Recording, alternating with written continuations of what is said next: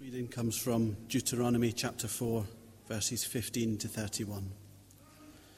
And it's titled, Idolatry Forbidden. You saw no form of any kind the day the Lord spoke to you at Horeb out of the fire. Therefore, watch yourselves very carefully, so that you do not become corrupt and make for yourselves an idol, an image of any shape, whether formed like a man or a woman, or like any animal on earth, or any bird that flies in the air, or like any creature that moves along the ground, or any fish in the waters below. And when you look up to the sky and see the sun, the moon, and the stars, all the heavenly array, do not be enticed into bowing down to them and worshipping things the Lord your God has apportioned to all the nations under heaven. But as for you, the Lord took you and brought you out of the iron-smelting furnace, out of Egypt, to be the people of his inheritance, as you now are. The Lord was angry with me because of you, and he solemnly swore that I would not cross the Jordan and enter the good land the Lord your God is giving you as your inheritance. I will die in this land. I will not cross the Jordan. But you are about to cross over and take possession of that good land. Be careful not to forget the covenant of the Lord your God that he made with you. Do not make for yourselves an idol in the form of anything the Lord your God has forbidden. For the Lord your God is a consuming fire, a jealous God. After you have had children and grandchildren and have lived in the land a long time, if you then become corrupt and make any kind of idol, doing evil in the eyes of the Lord your God and provoking him to anger, I call heaven and earth as witnesses against you this day, that you will quickly perish from the land that you are crossing the Jordan to possess. You will not live there long, but will certainly be destroyed. The Lord will scatter you among the peoples, and only a few of you will survive among the nations to which the Lord will drive you.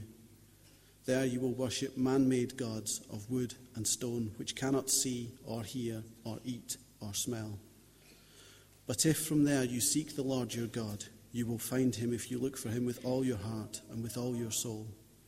When you are in distress and all these things have happened to you, then in later days you will return to the Lord your God and obey him. For the Lord your God is a merciful God. He will not abandon or destroy you or forget the covenant with your forefathers, which he confirmed to them by oath.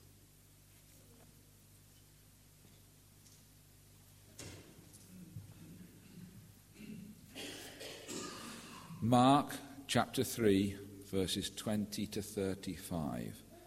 The first part is Jesus and Beelzebub. Then Jesus entered a house, and again a crowd gathered, so that he and his disciples were not even able to eat. When his family heard about this, they went to take charge of him, for they said, "He is out of his mind." And the teachers of the law who came down from Jerusalem said, "He is possessed by Beelzebub. By the prince of demons he is driving out demons." So Jesus called them and spoke to them in parables. How can Satan drive out Satan? If a kingdom is divided against itself, that kingdom cannot stand. If a house is divided against itself, that house cannot stand. And if Satan opposes himself and is divided, he cannot stand. His end has come. In fact, no one can enter a strong man's house and carry off his possessions unless he first ties up the strong man. Then he can rob his house. I tell you the truth, all the sins and blasphemies of men will be forgiven them, but whoever blasphemes against the Holy Spirit will never be forgiven. He is guilty of eternal sin. He said this because they were saying, "He has an evil spirit." Then Jesus' mother and brothers arrived. Standing outside, they sent someone in to call him. A crowd was sitting around him, and they told him, "Your mother and brothers are outside looking for you." "Who are my mother and my brothers?" he asked. Then he looked at those seated in a circle around him and said, "Here are my mother and my brothers. Whoever does God's will is my brother and sister and mother."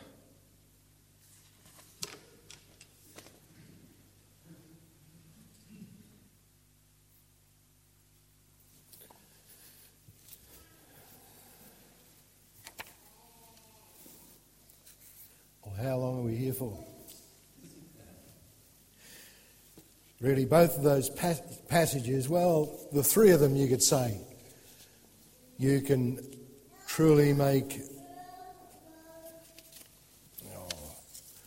a week or so sermon out of it, each of them. And they're really great passages. Let's just bow in prayer for a moment. Loving Father, we thank and praise you for your word. And we pray that you will continue to guide us by your Spirit as you lead us deeper into your truths. For we ask it in Jesus' precious name. Amen. Well, the passage I chose this morning is from Deuteronomy. One little verse. For the Lord your God is a merciful God. He will not leave you or destroy you or forget the covenant with your fathers that he swore to them.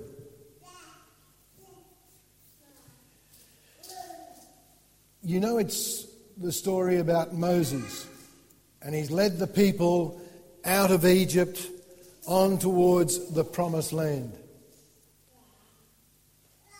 And it's here that Moses speaks to the people. And it's here that he talks about this one little verse, this covenant that God swore to them.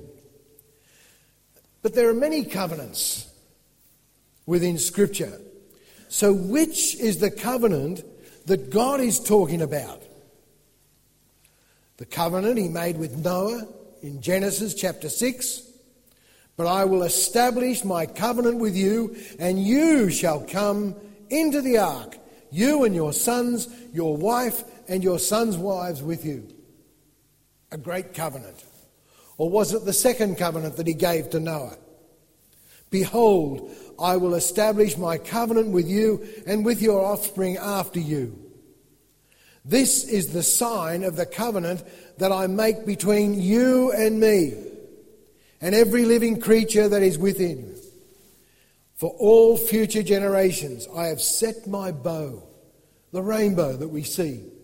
I have set my bow in the clouds, and it shall be a sign of the covenant between me and the earth. When I bring clouds over the earth, and the bow is seen in the clouds, I will remember my covenant. That is between me and you and every living creature of all flesh. And the waters shall never again become a flood to destroy all flesh. We know it still happens in certain parts of the world today. In one area where Diane and I lived, in the Kimberley, there was one such river called the Fitzroy River.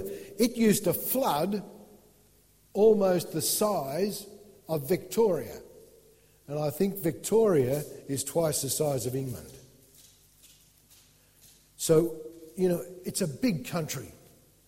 When it rains, it rains. Big storms. But God says he will never destroy all flesh again. Now, we've got to remember the covenants I'm mentioning at the present time are all before Moses. So there's another covenant, the covenant between Abraham and God. And he says, and I will make you a great nation, and I will bless you and make your name great, so that you will be a blessing. I will bless those who bless you, and him who dishonours you I will curse. And in you all families of the earth shall be blessed.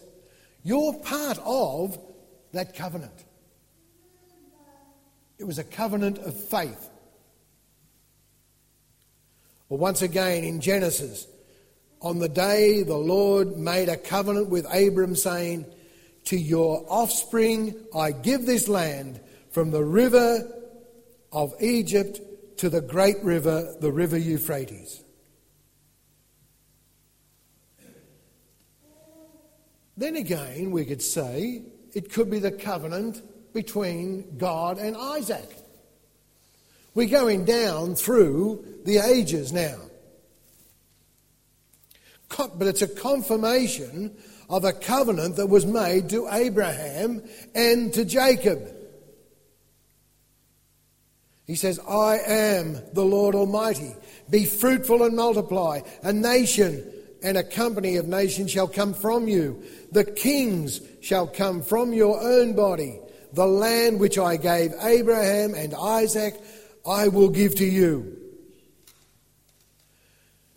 You know, if we keep on going, it's already been said, I could be here till 4 o'clock, but we're not. Trust me, we're not going to be here till 4 o'clock unless you want to be, you know. So, you know, we could continue through Joseph and through Moses again and God's covenant with Israel at Mount Sinai in Exodus chapter 19, in Exodus chapter 20, the covenant he made to Joshua, God's promise to be with him, and all through the Old Testament we see what is called the faithful remnant. You are part of that faithful remnant. If you believe in the Lord Jesus Christ, you've been filled with His Spirit, you are part of that faithful remnant. There are people right from this time that we're talking about in Moses, all through the Old Testament, and you can find that there are the faithful remnant. Those who always turn back to God. Those who follow God. Now we could also argue that these are all Old Testament covenants. Don't we live in New Testament times? We live this side, might I say, of the cross. And the answer can only be yes, they are, and yes, we do live in New Testament times and this side of the cross. However, there's always this big however. However, and there is always this however, isn't God eternal? What do we read here? Jesus Christ, the same yesterday, today, and forever. God is never changing. He is the divine constancy. That is unchangeable. He is constant. It's uniformity in nature, value, extent, etc., regularity and stability. God is immutable, and God is omnipresent, present in all places at the same time.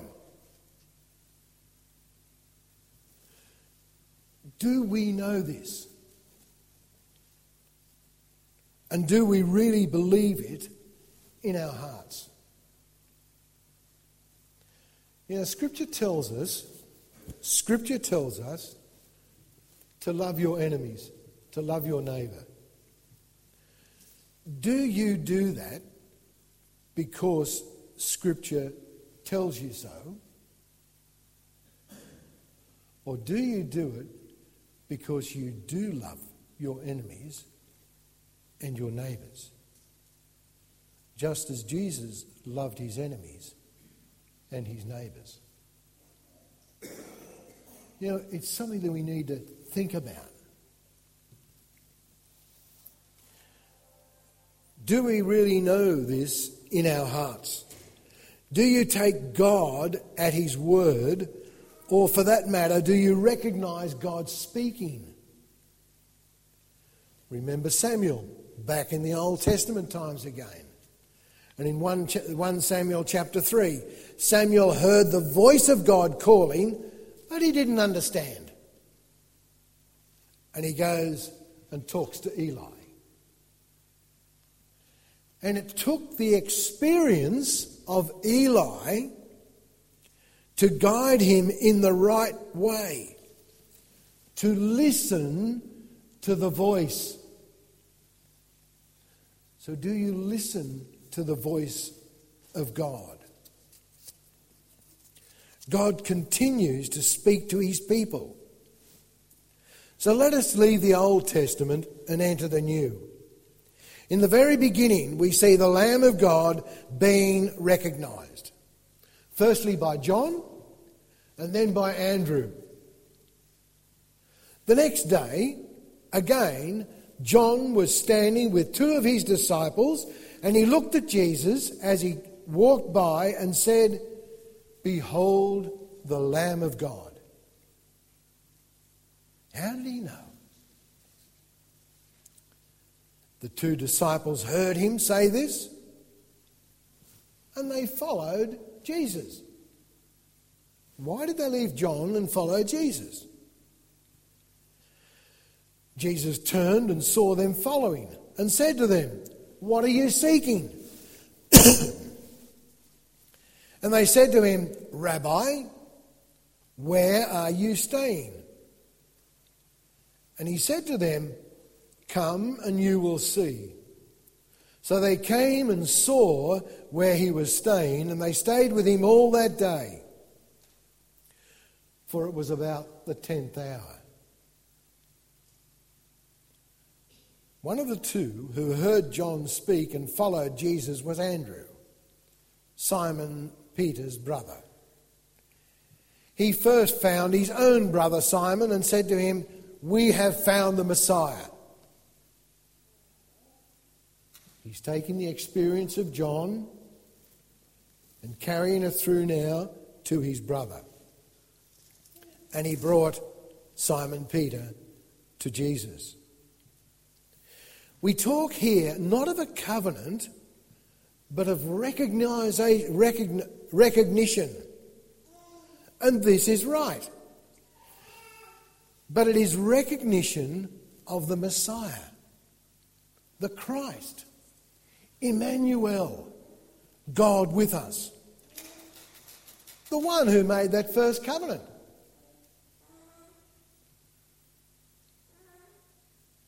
We talk of Jesus, who came to that which was his own. He came to his own, as John tells us, and his own people did not receive him. Do we receive him? It's something we need to go right into. In Jesus, we see the attributes of God. He is the very image of the living God. I and the Father are one, he says. Before Abraham was, I am, Jesus says. In Jesus we see the promise of the Holy Spirit. In Jesus we see the new covenant being poured out. And a little bit later on, we'll go through those motions. He took the cup. And when he had given thanks, he gave it to them, saying, "Drink of it, all of you. This is my blood of the new covenant, which is poured out for many for the forgiveness of sins." Likewise, after supper, he took the cup, took bread. Not after supper. He took bread and he broke it and shared it with his disciples. This is the new covenant that's been given to us by God and by Jesus. Do we recognise this? Or is it just a lump of bread and a bit of wine? You know, what happens when we receive the bread and the wine? Does it do something to you? If it doesn't, think of your walk with God. You're being revived again. He's feeding you. It's something spiritual that takes place, and yet they're physical things that we're taking.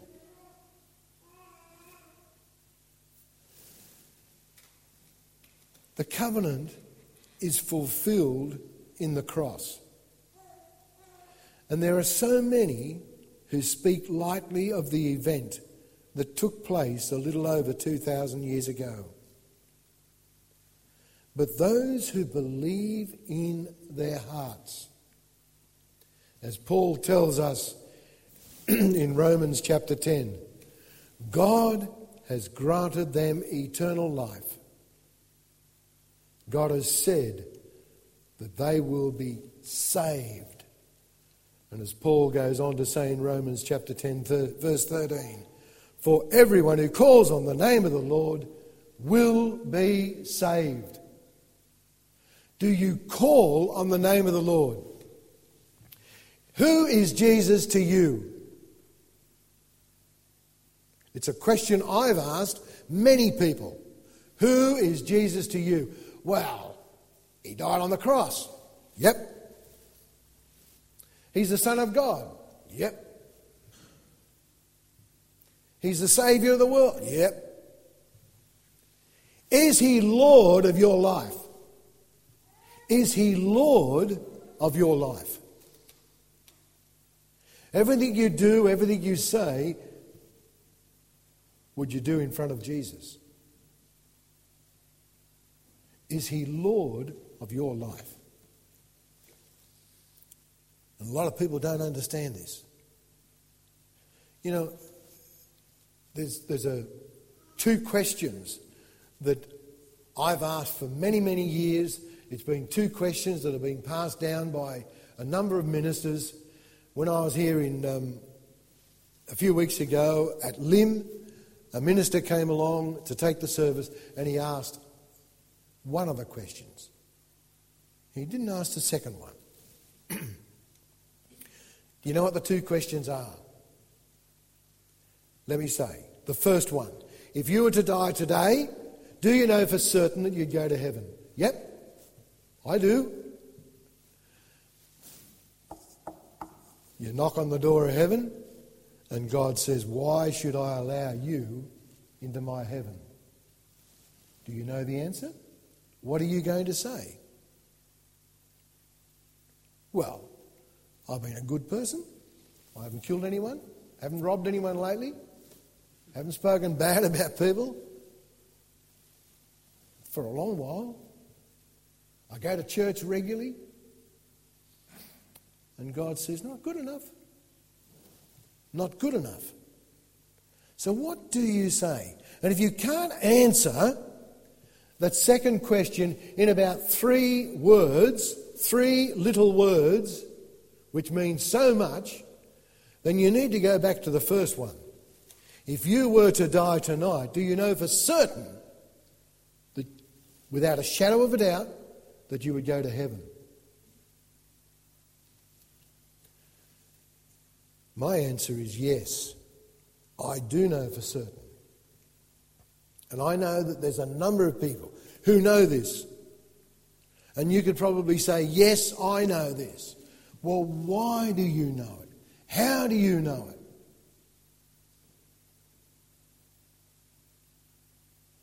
Do you know what the answer is? Can anyone say the answer? If you get it wrong, don't worry. I'll give you the answer in a moment. Pardon? Well, that's it. It's sort of, yeah. You're right. No, you're right. You are right. Christ died for me. Christ died for me. You know, if you were the only person in the world, Christ would have died for you. That's how much love he has for you. But we don't know this. A lot of people don't realise this. So if you were to die tonight, yes, you would go to heaven. Now, there's a lot of people who don't even understand, how do you know I'm going to go to heaven? Scripture tells us so. I've just read out one little verse from Romans. For everyone who calls on the name of the Lord will be saved. It is a positive statement. It's a covenant that God's made between you and him. You believe in my Son, you will be saved. That famous verse, John 3:16. God so loved the world that he gave his only begotten Son, that whoever believes in him shall not perish, but might have eternal life. No, it doesn't say that. Will have eternal life. It's a positive statement. For the wages of sin might be death. No. For the wages of sin is death, but the free gift of God is eternal life through Jesus Christ. So we've got to look at the positive statements in Scripture and understand them, believe them.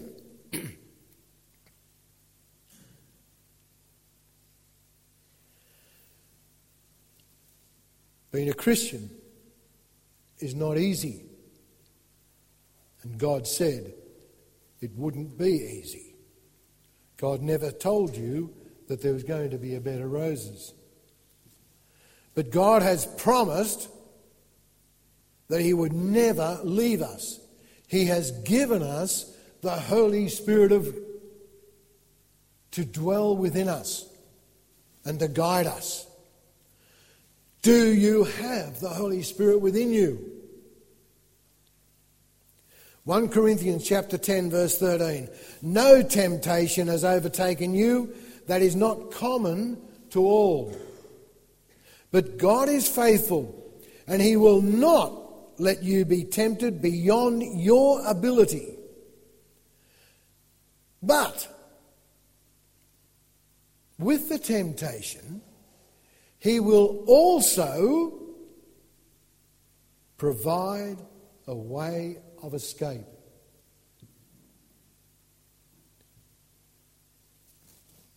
What is that way of escape? And it's none other than the Holy Spirit of God. And he will lead you.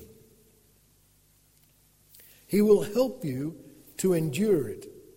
In Hebrews chapter 13, for he has said, I will never leave you nor forsake you. And we can continue on with all these verses of assurance. People usually leave God in hard times. The loss of a loved one, in the case of young ones that go astray from God, they leave the straight and narrow and enter the wide, fast moving road to destruction.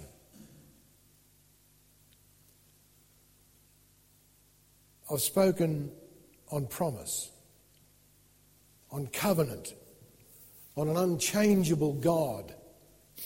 However, this same God demands obedience.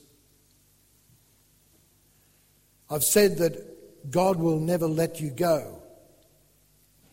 Yet there can be a time when he will do so. Don't believe that? Well, let me tell you. We read it this morning about the unpardonable sin or blasphemy of the Holy Spirit of God. In Matthew chapter 12, therefore I tell you, every sin and blasphemy will be forgiven, but the blasphemy against the Holy Spirit will not be forgiven. Whoever blasphemes against the Holy Spirit never has forgiveness, but is guilty of an eternal sin. So there are many thoughts on what this is. However, one theory has a single thread and appears throughout the Bible. and its hardness of heart, leading to inseparable spiritual loss. In Psalm 36 verse 12 we read, "There the evildoers lie fallen. They are thrust down, unable to rise." In Proverbs, "Therefore calamity will come upon them, and in a moment he will be broken beyond healing." Or in Luke, "And besides all this, between us and you a great chasm has been fixed, in order that those who would pass from here to you may not be able, and none may cross from there to us." You've heard the story of Lazarus, and that's how it's been. In Hebrews chapter 10, we read, "For if we go on sinning deliberately, after receiving the knowledge of the truth, there is no longer remains a sacrifice for sins, but a fearful expectation of judgment and a fury of fire that will consume the adversaries." So we need to be careful. We need to follow God, remaining true to Him. God loves each and every one of us. God has said it, and I believe it. Temptation may come. Hard times may come. Sickness may come. And even the death of a loved one may happen.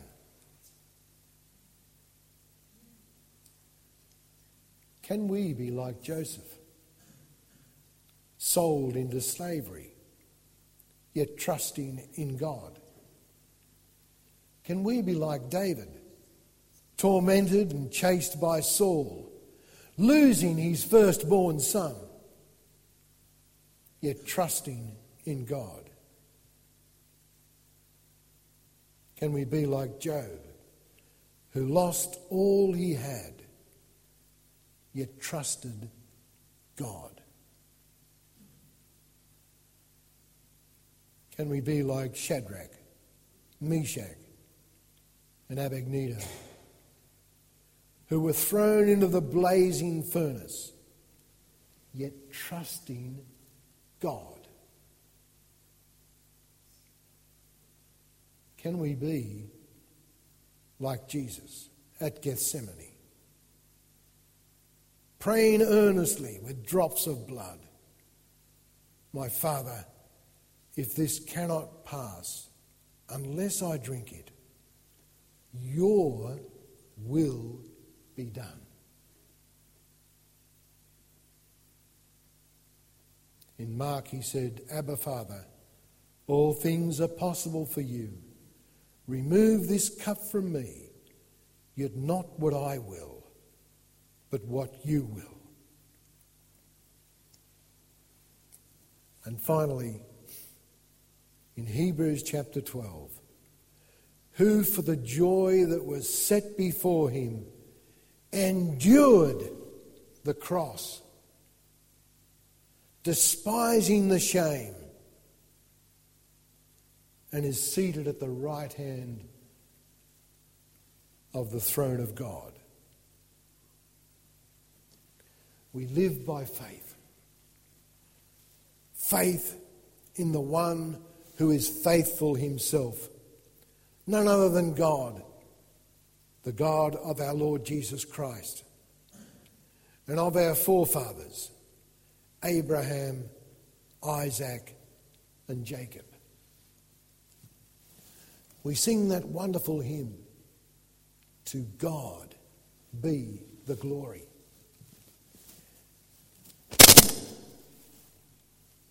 What happened? Did I do something?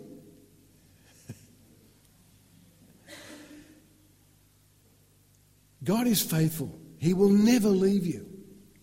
If you put your trust and faith in Him, you'll go through hard times.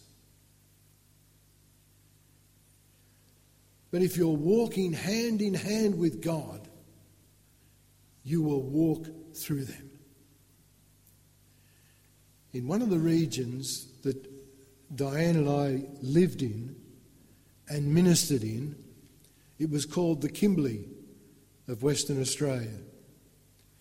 It's right up in the north, some 2,000 miles from Perth. It's an area that people go to get away from something. It's a beautiful area. It really is. It's the same area where we met Dave and Sue Eden. But many people go to the Kimberley and they leave God behind. They don't go to church on Sunday. They're too busy looking at the Kimberley, the vastness of it, the beauty of it. It is an absolutely glorious place. It's hot. And so when you go to the Kimberley, there's not just you and your wife and family, if you have one, that go, but there's got to be someone extra to keep you there. And that's none other than Jesus.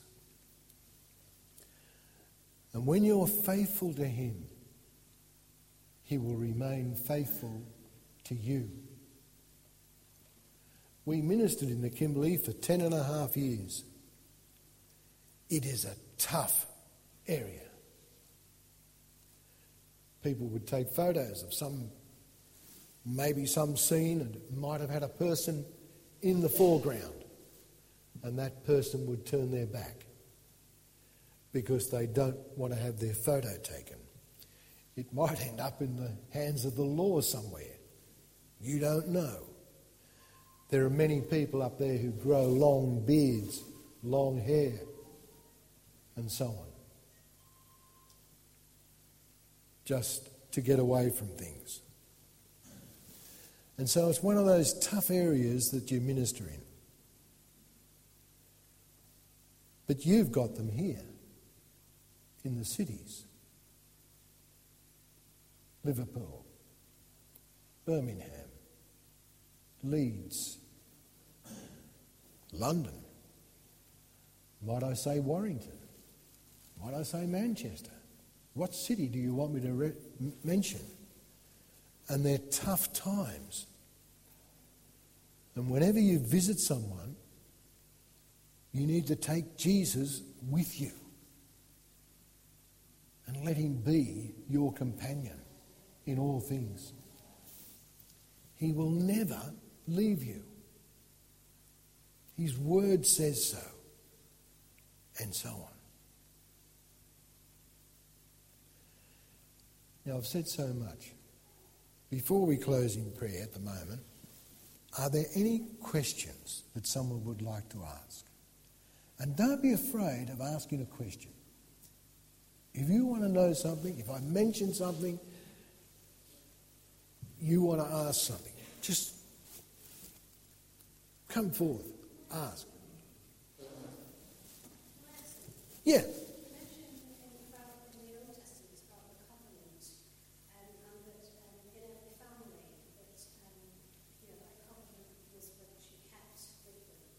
Yeah. What happens if, to my understanding, no one members of my family weren't Christians, so when they gone to other churches that with a bit questionable, so, can we still have that hope, the Old Testament hope for today, that someone out there, other people in our family will? There's always hope. Let me turn it on myself, right? Or ourselves. We have 5 sons. They have all been brought up in the church. 1970, And in 1976, I entered the full-time ministry. So they've all been brought up within the church. One of them is an Anglican minister in Australia. One of them. The others know God. They say they pray. I've yet to hear them. Right? But I have faith that God will bring them through in the end. Now, there's nothing really I can do to make that happen, except pray for them. I never Bible bash them because I love them. I love them so much. And there's nothing more that I want them to be in the kingdom with us. But once again, it's all up to God.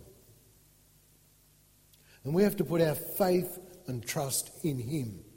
And if you are faithful and continually pray for your family, you may be able to drop a word in every now and then. Every now and then when we visit our sons, we never bring the topic up. Might sound strange, but the topic always comes up. They always say something, and a great conversation is had.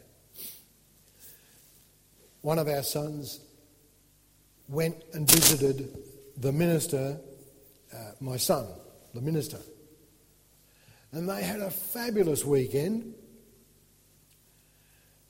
Nothing was said except for when the one that isn't with God spoke to my other son, his brother.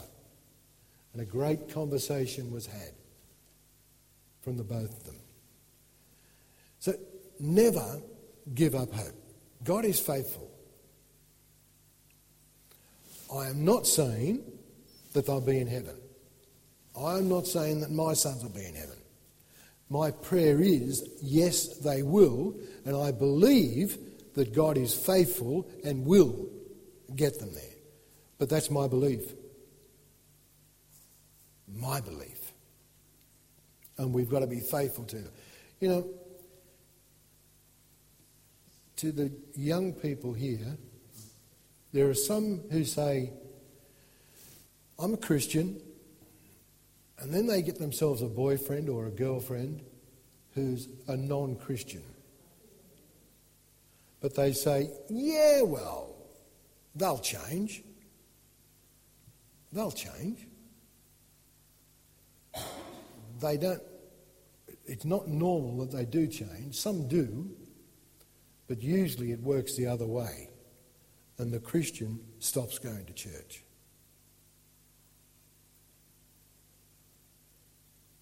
Don't underestimate the power of Satan. He is a powerful man. But God is more powerful. And that's who we're going to put our faith in.